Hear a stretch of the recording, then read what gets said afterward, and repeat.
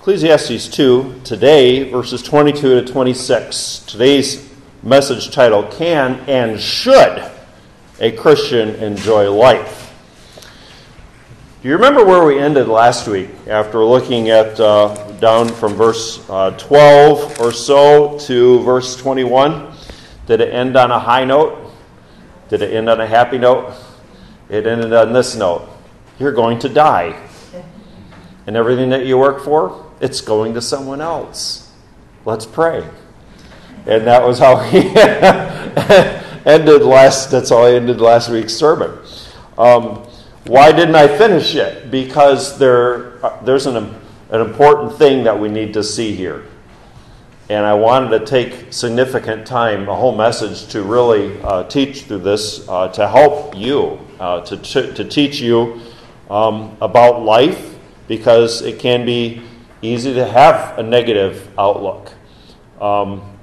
Throughout human history, people find meaning in life through a number of different ways. Sometimes, as I've talked about, they find meaning in life. I need to have this. I need to get that. You can see this in a number of ways. Cell phones can be one example. Every year, a new iPhone comes out, a new Samsung phone comes out, a new, name the brand, comes out. And the feeling then is, what I have now is not the best, so therefore I must drop $1,000 again this year, after I did last year, so that I can have the latest and the greatest. And that can happen with cars and automobiles, you name it. That's one way that people look at meaning in life. Others say, well, I need to reach this goal. I need to get that position. I need to accomplish this. I need to reach this point. Then my life is fulfilled. Others say you need to live in the moment.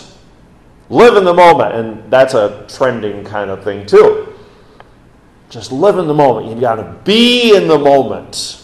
I was in the moment. Others will go the exact opposite direction. And they will say that the things of this physical existence are evil and we must shun them. Human history talks about those kinds of people, both unbelievers and believers. I put believers in quote there. There's a story I remember from church history, and it's fresh in my mind because one of our speakers at the convention, American Council's convention this week, was my church history teacher in seminary, Jerry Priest. One of those men that I really look up to and I'm very thankful for. He's preached here a couple years ago. But in the course of our church history class, there were certain individuals, Roman Catholics, who felt that they needed to do away with certain physical enjoyments in order to really be close to God. And so this guy put himself on this pedestal way up high, and he stayed up there for a really long time. I don't remember how long it was. And can you imagine what you would look like, what you'd smell like? He'd have food shuttled up to him.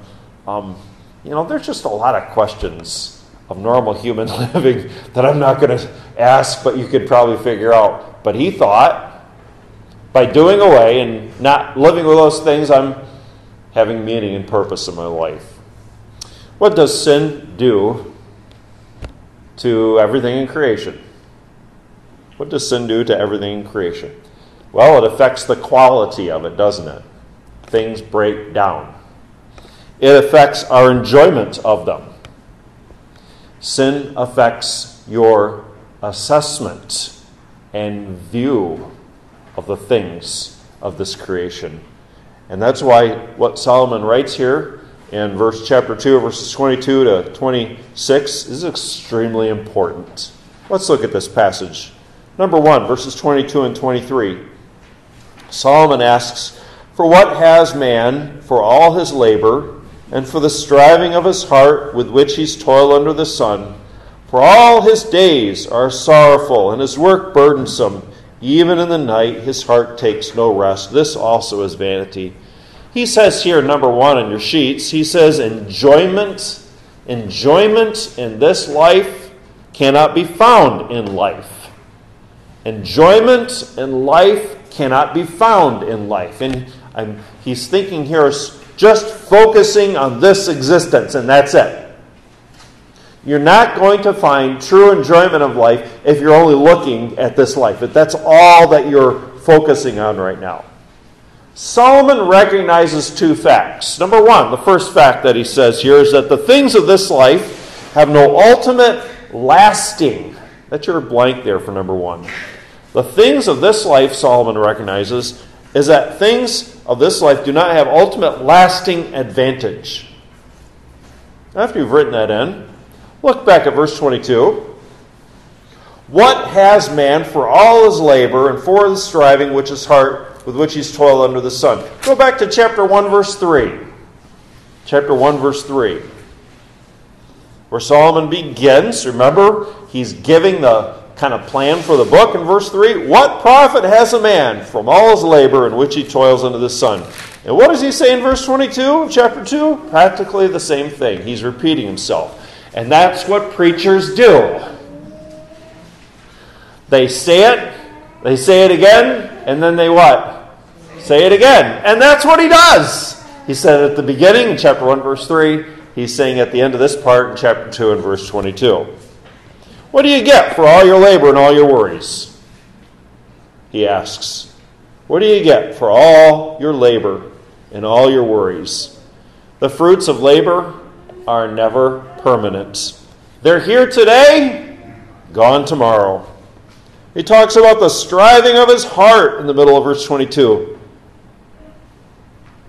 That's referring to concerns, anxiety, worries. And what do concerns, anxieties, when you're worrying about something and that's all you're thinking about and that's what you're focused on, what does it accomplish? Do you remember what Jesus said in Matthew 6, verse 34? It doesn't do anything. Sufficient for the day is its own trouble, Jesus said. So number 2, verse 23, the only lasting results of this life are hardships. The only lasting results of this life are hardships. He says, all his days are sorrows, his work is burdensome. Even in the night, his heart takes no rest. Why is that so? Solomon talked about this earlier. This is so because of God's curse on every aspect of human life. Because of God's curse on human existence. Because man sinned, what happens to this earth? We have difficulty, continued difficulty. What did God say in Genesis 3? That's going to grow. Thorns and thistles. And you're going to have to continually, throughout your life, struggle with those. Not only that, God said as a result of his curse, not only are you going to have continued difficulty, but it is going to have a limited duration. It will only last a bit of time. Where did God say that? God said to Adam, dust you are, and to dust you will return. You only last a little while. From sunup to sundown, life involves struggle, difficulty, disappointment, grief, and pain. And so what do we sometimes do to get away from it? Well, Solomon says here, even in the night his heart takes no rest. What do you do sometimes? You just had a hard day. You say, I just want to go to bed. I just want to go to bed. To escape, to get away, to get free from it. And what happens? You go to sleep thinking about it. You might wake up in the middle of the night and you think about it. And then when you wake up in the morning, guess what? You think about it. You might even dream about it in the night. Well, that didn't really help. When you come right down to it, the only result is unending, painful labor and restless nights. What does Solomon say? This too is vanity. In other words, it is frustrating to make sense of it all. I am putting my all. You do this. You put your all and your effort into it. And things don't work out. and you get pressures, and this nut is doing that, which affects your ability. And then when you get done, it doesn't work out right, and it doesn't last. Oh, I'm going to go to bed. I just can't stop thinking about this. And when that is your focus, Solomon says, you will never find true enjoyment in this life. It is a continual cycle, ongoing. You work, you work, you work, and then it will all pass away. It's going to go to someone else. So what should you do in light of these facts? I'm going back now to the beginning of this section. What should you do in light of the fact, verses 15 to 16, that everyone's going to die, whether you're a fool or wise, whether you're rich or poor? What should you do in light of the facts of verses 18 to 21? That everything that you do is going to be surrendered to someone else. And you don't have, once you're dead, you don't have the ability to say to that person, you are no longer worthy of it, and I'm going to take it back. What are you going to do, verses 22 and 23, the fact that this whole life experience is hard, it's difficult? Well, Solomon says in the next part, verses 24 to 26, he's going to say you need to change where you are looking. You need to change where you're looking for meaning. You need to change where you're looking for purpose and significance in life. So number 2, when you know the Lord, you can truly enjoy life. When you know the Lord, you can truly enjoy life. We're going to read verse 24 to 26 again. Nothing is better for a man that he should eat and drink, and that his soul should enjoy good in his labor. This also I saw was from the hand of God. For who can eat, and who can have enjoyment more than I? For God gives wisdom and knowledge and joy to a man who's good in his sight, but to the sinner he gives the work of gathering and collecting, that he may give to him who's good before God. This is also vanity and grasping for the wind. Now, what I'm going to do is, I am not going to go down through this verse by verse. Rabbit trail, I kind of get a chuckle sometimes internally when a pastor or a ministry says, my ministry is characterized by verse teaching. I know what they're saying. But remember, when were the verse numbers created? Just a few hundred years ago, okay? We preach the Word of God. That's what's meant by that, okay? So it's fine. I want you to look with me. What's the first word in verse 25? For. What's the first word in verse 26? For. So he's given some reasons here, okay? He's giving reasons for verse 24. That's why, if you look at your numbering here, I'm going to begin at verse 25, and then verse 26, and then we're going to get verse 24. Okay? Verse 25. Who can eat or who can have enjoyment more than I? Number 1, knowing Christ is essential to enjoying life. Knowing Christ is essential to enjoying life. Now, right now, if you were listening to Ryan reading the scripture, or how about this? Take your bulletin. At the very front, the front scripture is, there's nothing better for a man than to eat and drink and tell himself that his labor is good. This also I've seen that is from the hand of God. For who can eat and who can have enjoyment? And then what do you see next? Without him, and you look, if you've got a New King James or a King James, and what do you read at the end of verse 25? More than I.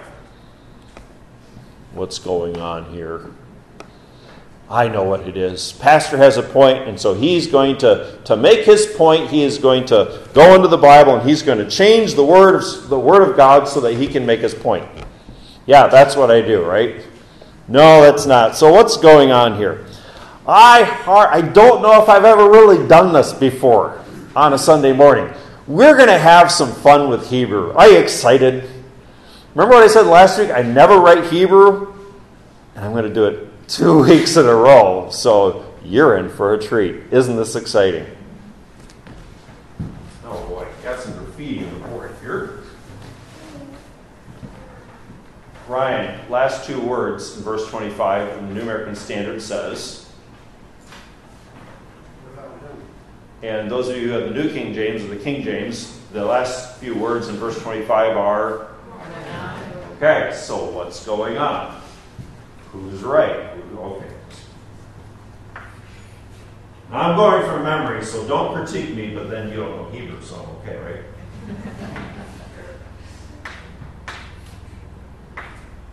So, no, I did it wrong.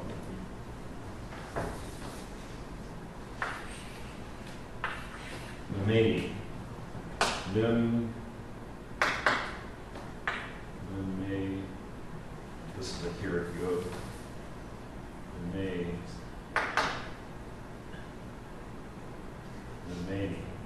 Boy, I can't remember how it's. This letter I can't remember. What matters for today is this, okay? Trust me. I'll show you afterwards if you want to see it in my Hebrew Bible. What matters is this. There's a textual issue. Now, is our confidence... let me back up. When God moved the biblical authors to write, inspiration, so that the result was what they wrote was inspired, inerrant, and authoritative. Did they write in English of 2022? In the Old Testament, they wrote in Hebrew. In the New Testament, they wrote in Greek. Old Testament, Hebrew, and Aramaic, but that's beside the point, okay? So Solomon wrote in what language? English? Greek? He wrote in Hebrew, okay? How do we have what he wrote? Because people copied the scriptures. Now, what Solomon wrote was exactly what God wanted written. And God protected Solomon from making any errors. So that what Solomon wrote was exactly what God wanted written. It had no errors whatsoever. That promise against making errors, it did not extend to the copiers, the people who copied it. And right away we might go, but the fact is that there is not a single case where you have two manuscripts hand copied, they agree exactly. Because who's making the hand copies? Human beings. And human beings can make what? Mistakes. Okay, now, that said, the amount of agreement is just amazing. God's providence there. What we have here is there are manuscripts that say this, and this is represented by the New King James and the King James. And then you have in other manuscripts, and this is driving me nuts, but I can't remember what this letter is right here. And you have a noon, the end sound, and then this.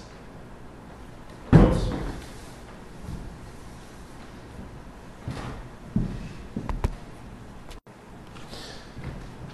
The difference between this and this, these are just letters, okay? But this represents me. Remember the New King James? More than I. Okay? This represents him. It's a pronoun. Okay? These are me and him here. So, how could you make that kind of a difference? It wasn't intentional. It's a change that happened. And we have Hebrew manuscripts that show both. And so, how do you know which Hebrew manuscript it is? Well, the Hebrew manuscript that my English translation. No, that's not how you do it. Okay? You don't evaluate Hebrew and Greek manuscripts by your English translation. That's getting the cart before the horse here, okay? How do you determine it? Well, there's a lot of things, a lot of technical things that I could go into. If you have a New King James, it does give some items in the footnote there. But you know what else you need to look at? What must be king in our interpretation? Context. And the context here, if you can forget all this, okay? The context is, how in the book of Ecclesiastes, where is meaning and purpose and life found? Where did he end? Where will he end in chapter 12, verses 13 and 14? The end of the conclusion of the matter is this: fear God and keep his commandments. And he also talks there about the careful enjoyment of life. So, all this to say, verse 25, the better reading, the better manuscript support would go towards what I put on the front of your bulletin there, without him. This is represented in your New King James in the footnote there. Who can eat or who can have enjoyment without the Lord, without Christ? The point is this: God designed life so that people would enjoy it with him. But if you don't have the Lord, guess what? You're not going to enjoy life like you should, like you ought to, like you could. Without God, you can't enjoy food because you'll never be satisfied with it. You always want more, or drink, or work. Solomon is going to repeat verses 24 to 26 3 other times in this book. If you want it, I'll give it to you right now. Chapter 3, verses 12 and 13. Chapter 3, verses 12 and 13. Chapter 5, verse 18 to 20. Chapter 5, verses 18 to 20. And then again in chapter 8 and verse 15. Chapter 8 and verse 15. The only way you'll truly enjoy things of the created order, get this, the only way that you'll enjoy the things of this created order that are under the curse of what? Sin, including you, is if you are freed from sin. And how can you be freed from sin? What's the only way that you can be freed from sin? The Lord Jesus Christ. Your sins must be forgiven. You must have a new nature. You have to be born again. You have to have life. You have to have eyes open to see things correctly and to live as you ought. So number 1, knowing Christ is essential to enjoying life. Number 2, God blesses those who love him. God blesses those who love him. Verse 26, God gives wisdom and knowledge and joy to a man who's good in his sight. But to the sinner he gives the work of gathering and collecting, that he may give to him who's good before God. And then he says, this also is vanity and grasping for wind. So what's he saying here? Well, there's 2 kinds of people in this world. If you were in West Michigan, where my parents live, where I grew up, you would give a different answer than what you're going to give. How would we answer the question, there are 2 kinds of people in this world? Well, there's believers and unbelievers. If you're in West Michigan, there are 2 kinds of people in this world, Dutch and non-Dutch, because they're all Dutch out there. We need to remember that here.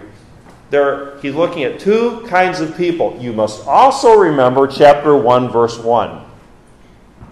Who wrote this book? Solomon, while he was king, where? In Jerusalem. The historical kingdom of God was present. Solomon was ruling under God's authority. And what was in force? The Mosaic Law. And what did God promise through the Mosaic Law? To everyone who believed and obeyed him, they would receive blessings. But those who disobeyed him would receive cursings. As an example along this line, something else Solomon wrote. Proverbs chapter 3, verses 9 and 10. Solomon said, honor the Lord with your possessions and with the first fruits of your increase, which is exactly what the law commanded. And then Solomon said, your barns will be filled with plenty, and your vats will overflow with new wine.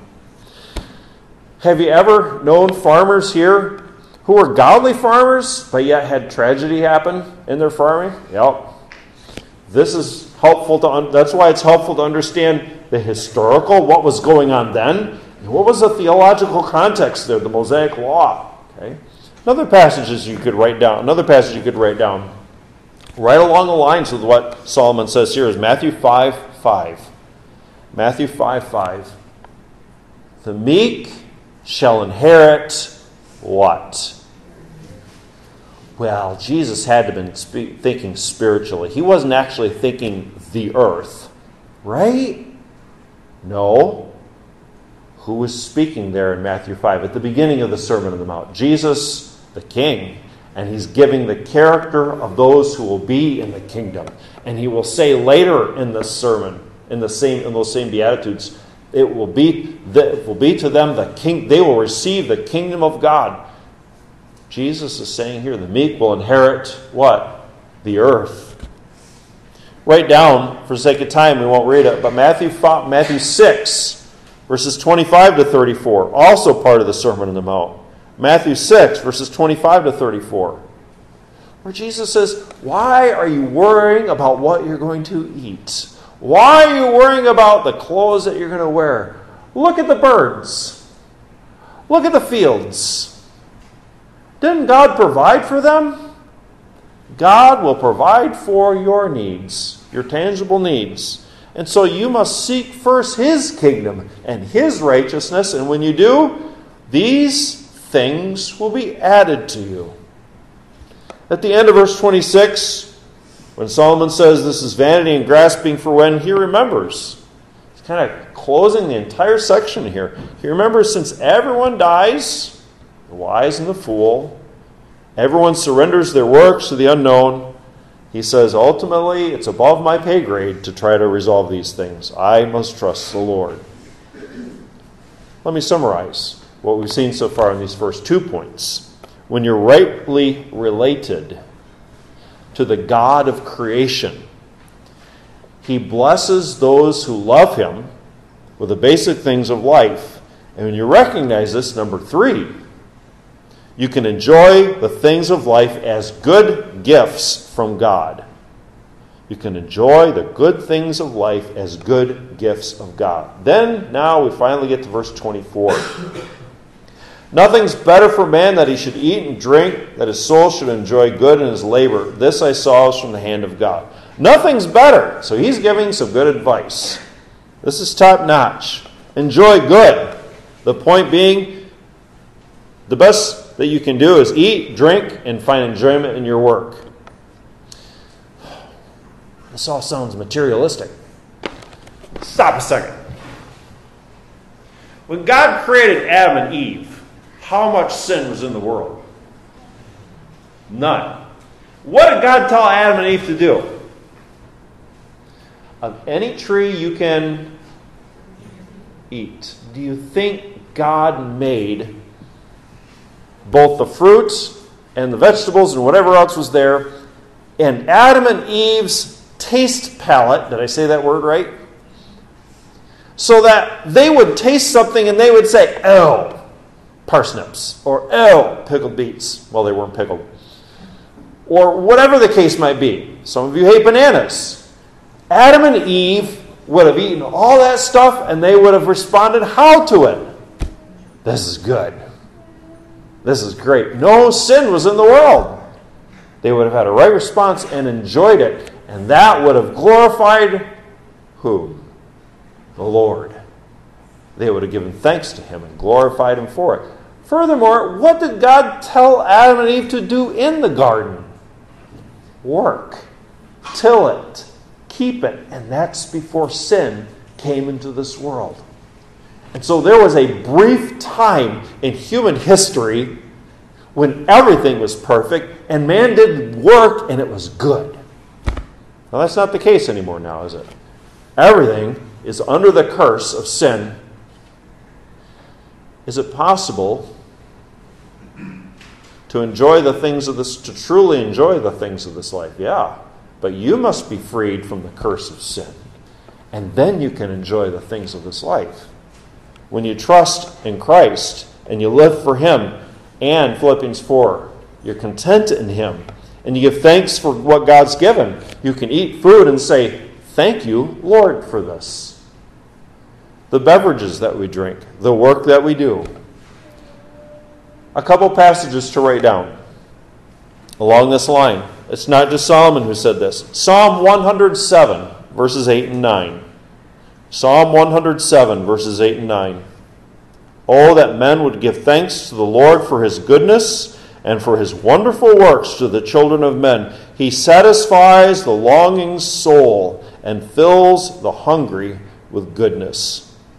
Psalm 128, verses 1 and 2. Psalm 128, verses 1 and 2. Blessed is everyone who fears the Lord, who walks in his ways.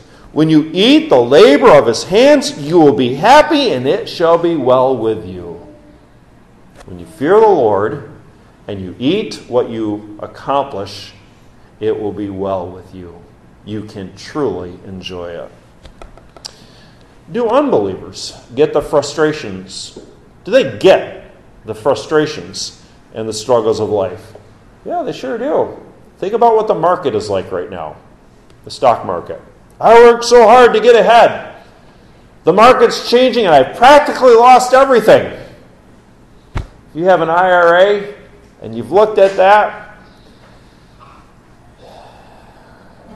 you see the value of those things? Oh my goodness. You can say, I put so many years into this, whether it might be a work, employment, a company. There's new bosses, new owners, and they completely destroyed everything. I just devoted my whole life to this, and it just kind of, man, unbelievers get it, don't they? They do. And how do unbelievers deal with these struggles? When they see it seems like it's a waste. A lot of different ways. They can go to substances that they put in their bodies to make them feel better for a bit of a time. They can devote themselves to entertainments and amusements to escape. You know, I like basketball. Guess what sport means? You'll look it up in the dictionary. Guess what sport means? I'll quote Webster. Sport, a source of diversion, a particular activity such as an athletic game, to be so engaged in. A source of diversion.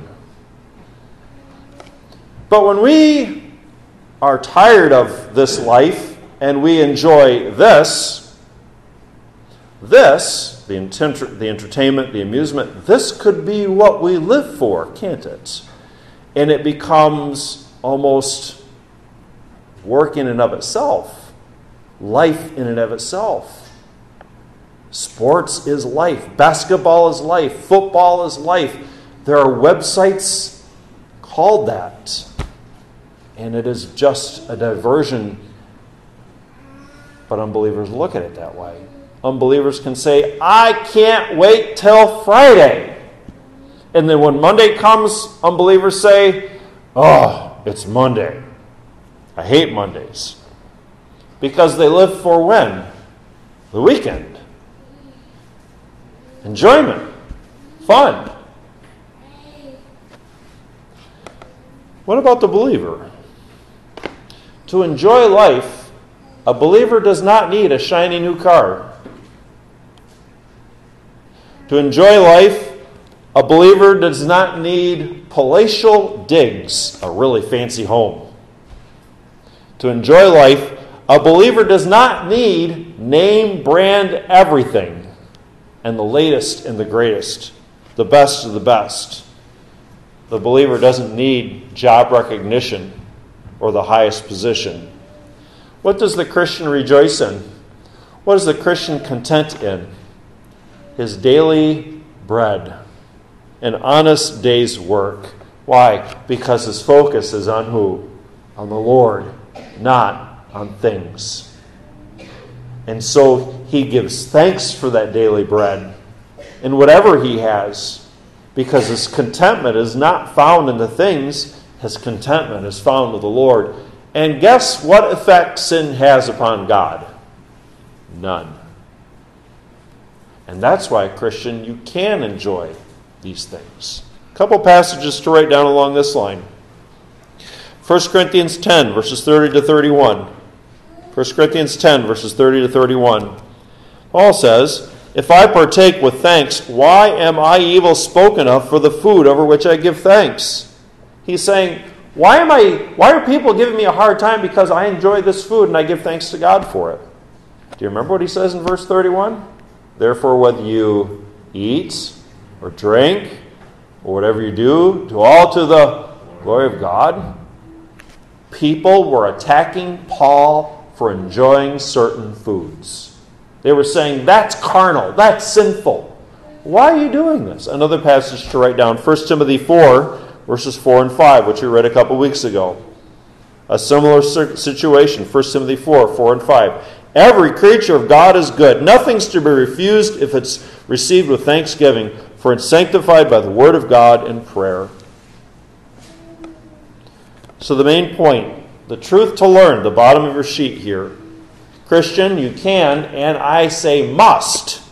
You can and must sensibly, that's your blank there, sensibly enjoy life by submitting to Christ. You can and must sensibly enjoy life by submitting to Christ. Why is this a must thing? Why is this a should thing? Who made you? The Lord made you. God made you in whose image? His image. And has God saved and redeemed you, Christian? Yup. He's created and saved and redeemed you so that you would glorify Him. Who made everything? God did. And why did God make everything? So that through that you would glorify Him. This is not an optional issue. You must glorify God in the food that you eat, 1 Corinthians 10:31, in the beverages you drink, and in the work that you do. It's hard sometimes because of the effects of sin, and that would be another message, how do we work through that? But remember, Paul said, Colossians 3, I think it's verse 17, and all you do in the name of the Lord Jesus Christ. He said that to slaves. So somehow even a slave could find enjoyment in his work for the glory of God. That'd be a good sermon to preach through. But I want to close with 4 things here. How you can and must enjoy God's gifts. And I give these to you so that you can help teach others also. Number 1, you must believe. Believe in Jesus Christ. You must believe. Believe in Jesus Christ. Number 2, view. V-I-E-W. You must view creation as God's creation. You must view creation as God's creation. However much you have, whatever the quality, doesn't matter the quantity or the quality of it, it is given to you by God. View it as from God. So you must trust Jesus Christ. You must view everything as from God. And so number 3, the response to that is thanks. You give thanks to God. He's given you new life. He saved you so that you can view everything, food, drink, and work, as from God. And so you give thanks to God. You meaningfully express your gratitude to God for it. And then number 4, sensibly enjoy. Sensibly enjoy. Sensibly enjoy. You participate in it for the reasons that God gave it. He doesn't give food so that you would be a glutton. Right? He doesn't give drink so that you would, use it wrongly. He doesn't give work so that you'd be a workaholic. He gives these things so that you will use them wisely. What's the S word I use here as a synonym for wisely? Sensibly, okay? For God's glory. So what does this mean, Christian? You should enjoy your spouse. You should enjoy your children. You should enjoy your grandchildren if you have them. You should enjoy your parents. You should enjoy the property that you have. You should enjoy the changing seasons. Because these are all gifts from whom? All gifts from the Lord. And give thanks to Him for them. Let's pray.